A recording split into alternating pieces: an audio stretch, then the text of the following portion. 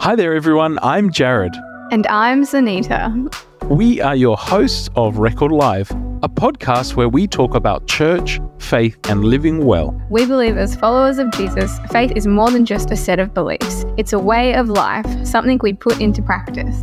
Let's go live.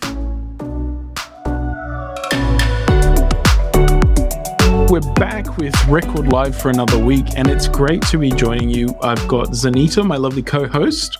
Hello. And we're here with Dr. Michael Campbell. Michael, thank you so much for joining us this week. It's a real blessing to have you on. I've been reading your book. I have heard you on a few different podcasts around the traps with our friends at the Adventist History Project. But if you could just start by introducing yourself to our audience a little bit. Perhaps they haven't come across your work before or aren't familiar with you here in the SPD. What's your role and what's your interest? Absolutely. Thanks so much for having me, Jared and Zanita. My background in training is as a pastor, as a historian, and so I currently serve as the Director of Archive Statistics and Research for the North American Division of Seventh-day Adventists. And my responsibility is for helping to promote how we understand our Adventist past. And if you ask my kids, they'd say, well, it's a kind of a boring title, but my dad's a storyteller. So I enjoy finding the stories that help to bring the past to life. And that's what I'm about. Do a couple of different podcasts in addition to writing and research. Sabbath School Rescue, weekly Sabbath School podcast, and then Adventist Pilgrimage with my co-host Greg Howell, who is just finishing up his PhD. And then we team up with Matthew Lucio, and we've been having a lot of fun with the Adventist History Podcast Network. So I love to research, write. That's my background, my PhD in American religious history. And so here I am. I've also spent quite a number of years as a pastor. And also we spent time in a cross-cultural context, almost 6 years, where we were serving as missionaries teaching at the seminary IS in the Philippines. Awesome. I love that they've renamed you the storyteller.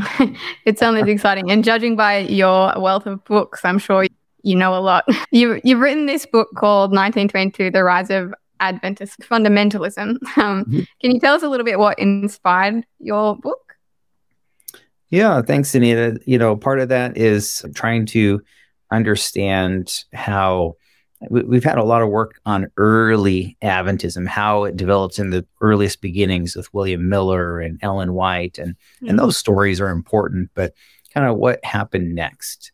And so I began with some of my dissertation research that I worked on some 15 or more years ago, and on the 1919 Bible Conference, which was largely about how do we interpret inspired writings. And I started out by talking about this Adventist, I call it a flirtation with fundamentalism, the historical fundamentalist movement, which at least in a North American context, I know in different countries and different parts of the world, it may have looked a little bit different, but in that kind of specific historical milieu, did impact Adventism, at least in North America, in a very significant kind of way. And part of what I'm doing with 1922 is I'm following what happened next. So I describe this Bible conference, and it's really significant. I argue, first time you have, debates not only over inspired writings and Ellen White's writings, but this polarization between liberals and conservatives and everything else. So I've written on that. I had published and done quite a bit of work on that. And over COVID, I guess you might say, what happens when you lock up an Adventist historian for 2 years? I wanted to kind of start reading what happens next. How did Adventism change? What happened in the aftermath of the 1919 Bible Conference? And so I really point to 1922 as the key seminal turning point. That General Conference session, it's a bit tumultuous. And I argue that not only is there this sort of flirtation with fundamentalism that you see in 1919, but by 1922, Adventism had thoroughly imbibed, almost like a tidal wave. It just kind of flooded Adventism and Adventist theology. And so that's what 1922 is what's the next part of the story. And so I argue that Adventists kind of created their own, they adapted and they saw a significant, the fundamentalist movement and kind of made it their own, right? So there's this sort of owning of fundamentalism. And that's what 1922 is. That's why I say it's the rise of Adventist fundamentalism, because pretty much in the 1920s, if you talk to any church leader of any substance and you ask them, are Adventists fundamentalists? And they would have said, absolutely, yes, we are. And my favorite phrases are along the rhetoric of the lines of, we are the fundamentalists of the fundamentalists. We are the true fundamentalists. So that's kind of how it got started. And it is a natural follow-on because you wrote, I guess, out of that dissertation research, you've written 1919, another book. You seem to like titles that are just dates. The 1922 was actually released, was it late last year? So 100 years as well. So a lot of questions come about, which I think we'll get into today, about why our history is important to understand our present. But first of all, there's some loaded terms here: fundamentalist, conservative, progressive, liberal. I think the best place to start perhaps today's conversation is to define some of those terms for those of our viewers who may not know how to use those labels appropriately or have only ever heard them in a weaponized context. And what are we talking about when we say the rise of fundamentalism? What is fundamentalism in this context? Absolutely. I was hoping you'd ask that question because I think really the key term here is fundamentalist, because you say liberal and conservative. What does that mean? You know, one liberal may or may not be conservative to someone else and vice versa. So it just doesn't, some of these are very relative terms and very fluid, but probably the most important term is this term fundamentalist. And I don't mean it in a pejorative sense in any way. I'm a historian, so we're being descriptive of an actual historical movement in the late 19th, early 20th century that really about the time of World War I began to really take off. And you have different permutations of it around the world. I know some people have written about fundamentalism in Canada. My family's Canadian. Some have written about fundamentalism in Australia and New Zealand, for example. But I'm largely focused on this American fundamentalism, because that's where our church was, and that was the kind of the center of Adventism at that particular moment. Fundamentalism is sort of conservative Christianity. Sometimes they like to use the term evangelical. And again, please don't read too much into that, because that's a classic, just another term for Protestant in a historical sense here, okay? And so these Protestants or evangelicals who are worried about the church becoming corrupted. So they're worried about modernism and liberalism, the teaching of evolution, people that are questioning the validity of miracles and the atonement of Christ and these kinds of things. That was becoming more commonplace in some of the more quote unquote liberal forms of Protestant Christianity. And so they saw themselves as embattled. And you have to also understand World War I's going on. And so part of it is a militarization of Christianity to militantly defend the faith. It's not just saying these other things like evolution's wrong, but we need to fight back. And my favorite phrase was a doctoral seminar I took from George Marsden. And I heard him say one time that the best way to describe a fundamentalist is an evangelical who's mad about something. So that's what's going on, is this historical fundamentalist movement. By the way, they also publish a bunch of little booklets that are distributed by the tens of thousands, hundreds of thousands of copies, called The Fundamentals, Defending the Faith. And that's actually where the term fundamentalist comes from, is those little booklets. And so, yeah, there's a lot of history here. And Adventists love this because they say, well, we're not liberals. We're not going to teach all of these other things. We're not questioning the validity of the Bible, for example. We believe in the atonement of Christ. We believe it's efficacious and there's miracles did happen in the Bible. And so clearly we must be fundamentalists because we're defending. And part of it, this modernist dichotomy that there's only two sides, there's the bad, evil versus good kind of thing. And so all the literature, you see this binary thinking that's very characteristic of a modernist kind of worldview that shapes a lot of these kinds of discussions. And so that's also that worldview is shaping the Adventist context. And so Adventists see themselves as thoroughly fundamentalist. Now, here's the kicker, is that within fundamentalism, within Adventist fundamentalism, it's like a scale, a sliding scale. And so within Adventism, there weren't like modernists, there weren't liberals in the classic sense of the term, okay? But within Adventist fundamentalism, there's still some fluidity. It's like there was a graduated scale, and you have some that are more conservative and a little bit more less. And so you have these two sides, and you clearly see that at the 1919 Bible Conference and through the 1920s, you see Adventism leaning increasingly towards a more strident kind of fundamentalism. Teaching inerrancy becomes much, much more prevalent through the 1920s, especially by 1922. And that's part of what I'm trying to unpack, is how did that shape Adventist theology and Adventist ethos in good and maybe some not so good ways. And that's part of what I'm trying to describe in the book. Yeah, thank you for unpacking that. I looked up, before this interview, I looked up on YouTube fundamentalism just to see what the world is kind of saying about the word. And some things were like, it came up with fundamentalism, why I left the cult, or Jordan Peterson's radical Christian fundamental, like all these crazy things. And in your book, it says fundamentalism is a good thing. And I guess I'd love to get in your mind a little bit more, like, what do you think of when you hear that word? Well, again, like anything, terms are how you define them, right? Mm-hmm. And so just like evangelical in American context right now, that's a loaded term because it has very strong political overtones. And so especially when I'm talking to an American audience, I have to be very careful to use the word evangelical, because immediately, as soon as I say that, they're thinking of current politics in America. And so then the same thing's true with fundamentalists. Often associated with maybe Islamic extremism, a suicide bomber or something like that. I don't know, and you hear, they're fundamentalist or whatever. And that's why I try to be very careful to couch these terms, because they can be, just like anything, they can be thrown out there.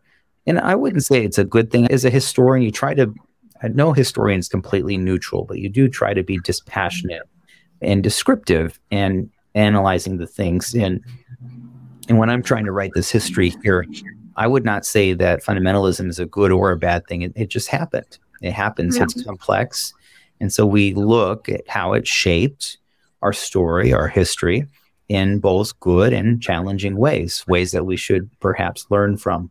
Maybe one of the more positive sides is that it challenged Adventists to better define their identity and to come up with a statement of fundamental beliefs. I argue basically in my book that really the development of the notion of needing to have a statement of fundamental beliefs comes out of Adventists interacting with missions and with other fundamentalist groups. So trying to, what do we believe versus what other churches believe?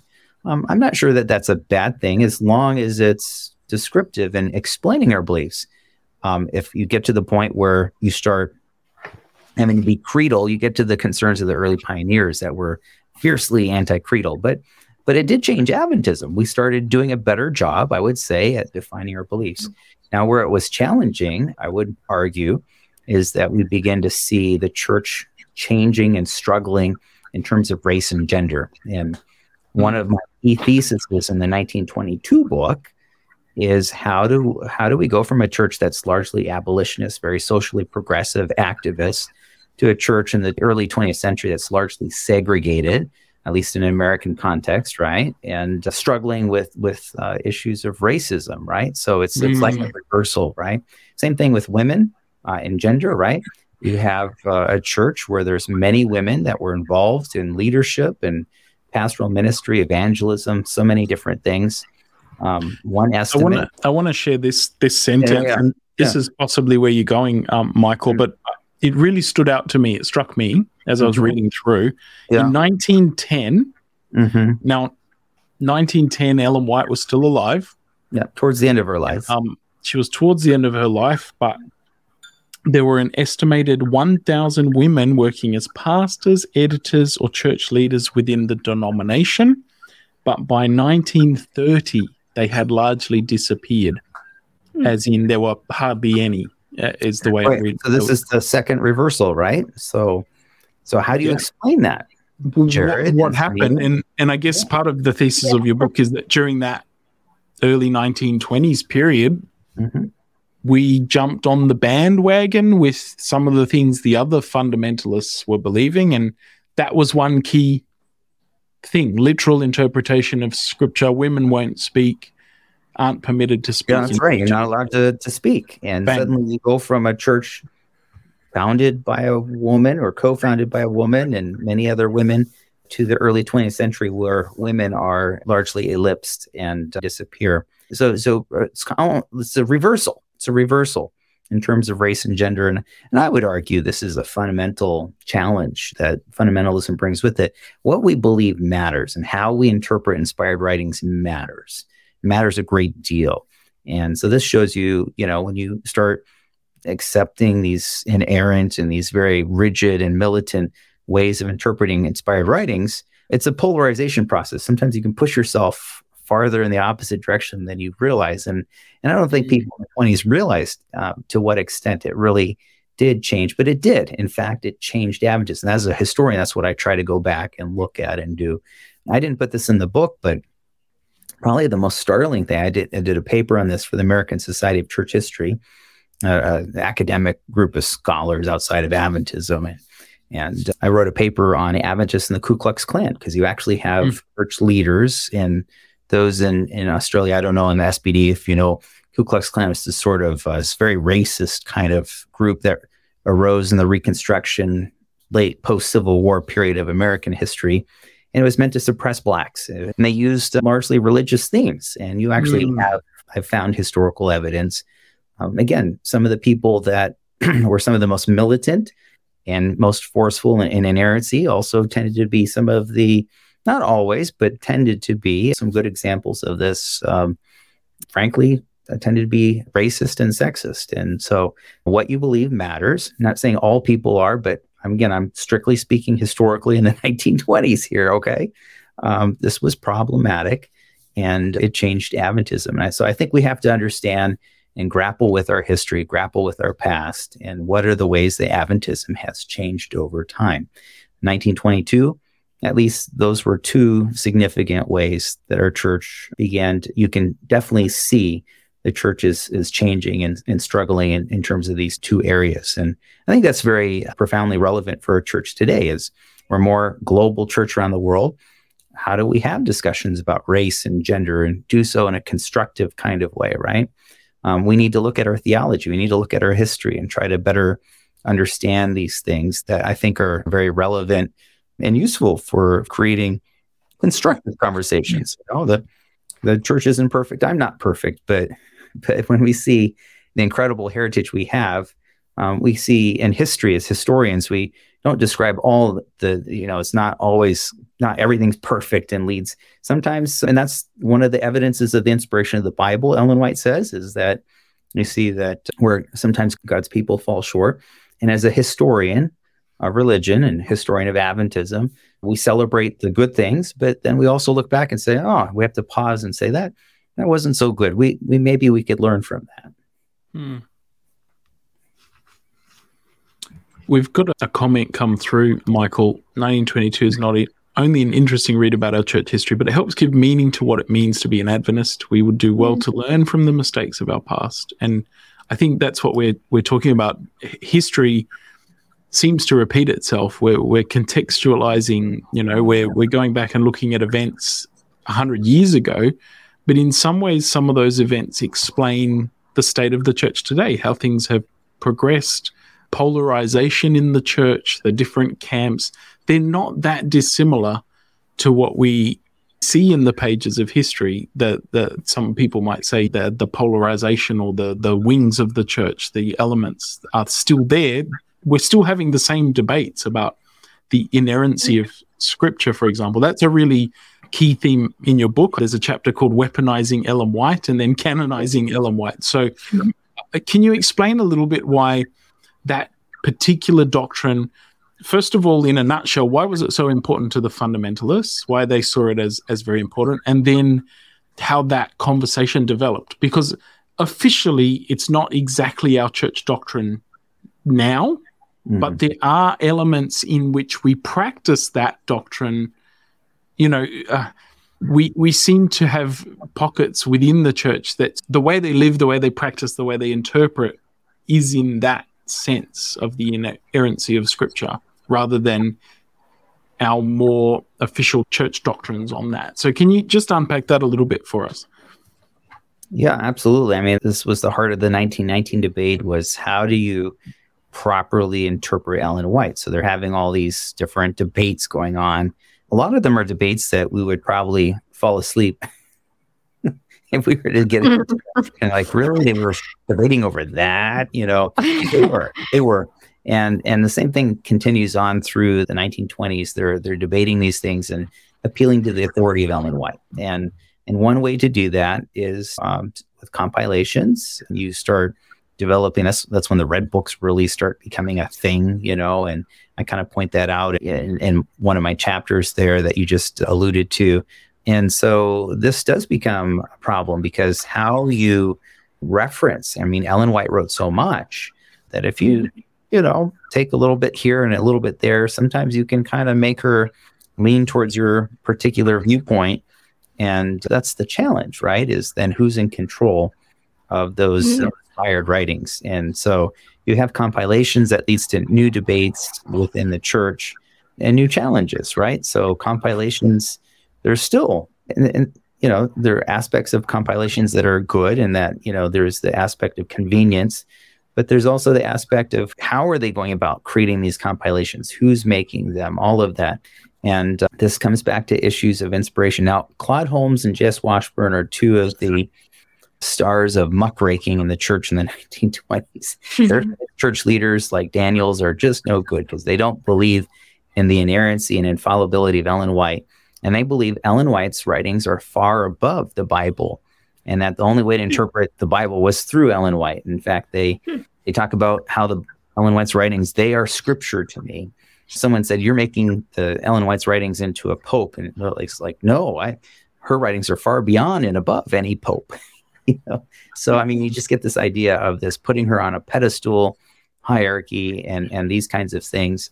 When, if you go back to Ellen White herself, she was always saying, my writings are a lesser light to the greater light. So it's completely the opposite. But clearly you have that kind of thing. And again, there's some fluidity there, but there's definitely where Adventism tilts, you might say, towards an Adventist fundamentalism in the 20s, where that becomes the prevalent view within the church. And that view will wax and wane through the 20th century. That's discussion for later books. Some people are asking, well, 1919, 1922, what's next? Well, I think I will do one more number book. At some point, I'm going to get to 1925 and have the Scopes trial. I found quite a bit of material about how Adventists encounter and engage with the whole freak and evolution debate in the 20s. And then the book I'm working on right now, I'm actually going to detour from the whole dates thing. I'm really not planning on doing lots of books on dates. I just finished an Oxford handbook, and I just worked on a textbook on Adventist history for Erdman's. But the book I'm actually actively producing right now is a history of last generation theology, and I see a clear connection with the development of some of these ideas of perfectionism and stuff like that with inspired writings and how they use Ellen White in the 1920s. So that's kind of in production at the moment with what they called the Victorious Life movement. That was a branch of sort of the holiness and fundamentalist intersect, where they believed you had to have a special experience of the Holy Spirit and special sanctification in order to be perfect for the end times, especially in an Adventist context, to live without a mediator. And you start proof texting certain quotes by Ellen White. And the 1920s is the heyday of this particular notion. This idea becomes very, very prevalent. And others later will develop those ideas in new directions, like M.L. Andreasen, and build on that. But the 20s is a really rich time period. And frankly, I'm having a lot of fun because no one's really done much in terms of Adventist history and theology in the 20s. And there's just so much rich material to mine to try to better understand. And so 22 is just kind of a step in that process, and I'm continuing to explore that. You talk a lot about fundamentalists and modernists in your book. And we see that each side has firm convictions and believes very strongly about that, which we still see in the church and in broader society today. And I guess I'm wondering, like, as you researched this, as you've thought about this, as you've pondered this, do you have any ideas or any advice as to how we can become better at having these differing opinions without getting so angsty? Because it seems like it becomes very personal all the time. And people are like, how can they think that? They're crazy on either side. Do you have any ideas about that? Like, what have your thoughts been? Well, that's where my pastor's heart kind of kicks in, right? So I spent a number of years as a pastor and can still consider myself a pastor, even though I'm in a more administrative role. And I can think of many examples of church members. You can think of the proverbial Sabbath school class where people have their Ellen White quotes back and forth, kind of like I call them Ellen White grenades, kind of lobby back and forth. And the challenge is that you have what I call polarization. And sometimes the people that are closest to us, we tend to push each other the farthest away from each other. And, the startling thing in 1919 and in 1922 is both sides were far closer than either side would have liked to have admitted. But as a dear friend of mine says, that there should be an 11th commandment, that thou shalt not do theology against thy neighbor, because, when we do that, we actually aren't listening to one another. So my pastor's heart says that part of what we can take away from 1919 and 1922 is the need to listen to those who we disagree with, especially to those we disagree with, and try to understand where they're coming from, because they may have some kind of legitimate point. I don't see modernism and liberalism and fundamentalism, all of this. It's not a good, bad. It's not a black and white. There were two sides, and one side was bad and one side was good. In history, I think that's an oversimplification. It's not a helpful way of looking at history. I see it rather as messy and complex. It's history the way it was. And, there were some points where fundamentalists were concerned about. They wanted to make sure that there was a sense of certainty in a world that was falling apart, and a world conflict and everything else. So it made sense why fundamentalism appealed to them, why they needed to make sure there was a surety in Scripture, right? But you can also understand why other people found that problematic, because as they pushed along towards inerrancy, and some people kept going farther than any of the pioneers had in their understanding of inspired writings, that it would be especially problematic for how we understand Ellen White, because Ellen White was much more flexible and revised her writing. She didn't believe in inerrancy by any stretch. And you can see why people that pushed in that direction pushed maybe a little too hard or too far, and why that would create theological challenges in the church, and not just in race and gender, but in other aspects as well, in terms of that kind of dynamic. So for me, the big takeaway from this is listen to those you disagree with, especially to those you agree with, as I already mentioned, because maybe we can learn from each other if we listen more and talk and pontificate less. I think that's some really good advice, Michael. And often in these conversations, we like to land in that practical space. So I'd say to our viewers, those who are listening along today, go forth and do likewise, listen to each other. It's easier said than done. I'm preaching to myself here too, right?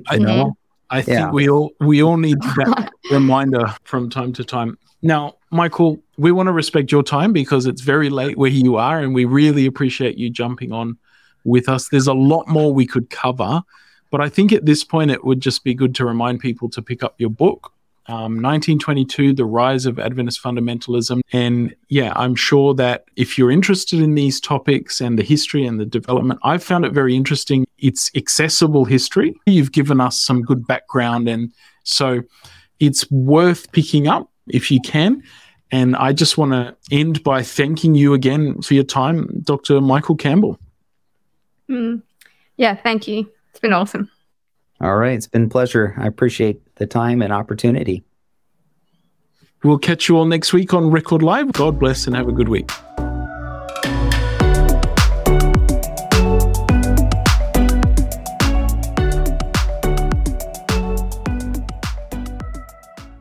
This is an Adventist Media podcast.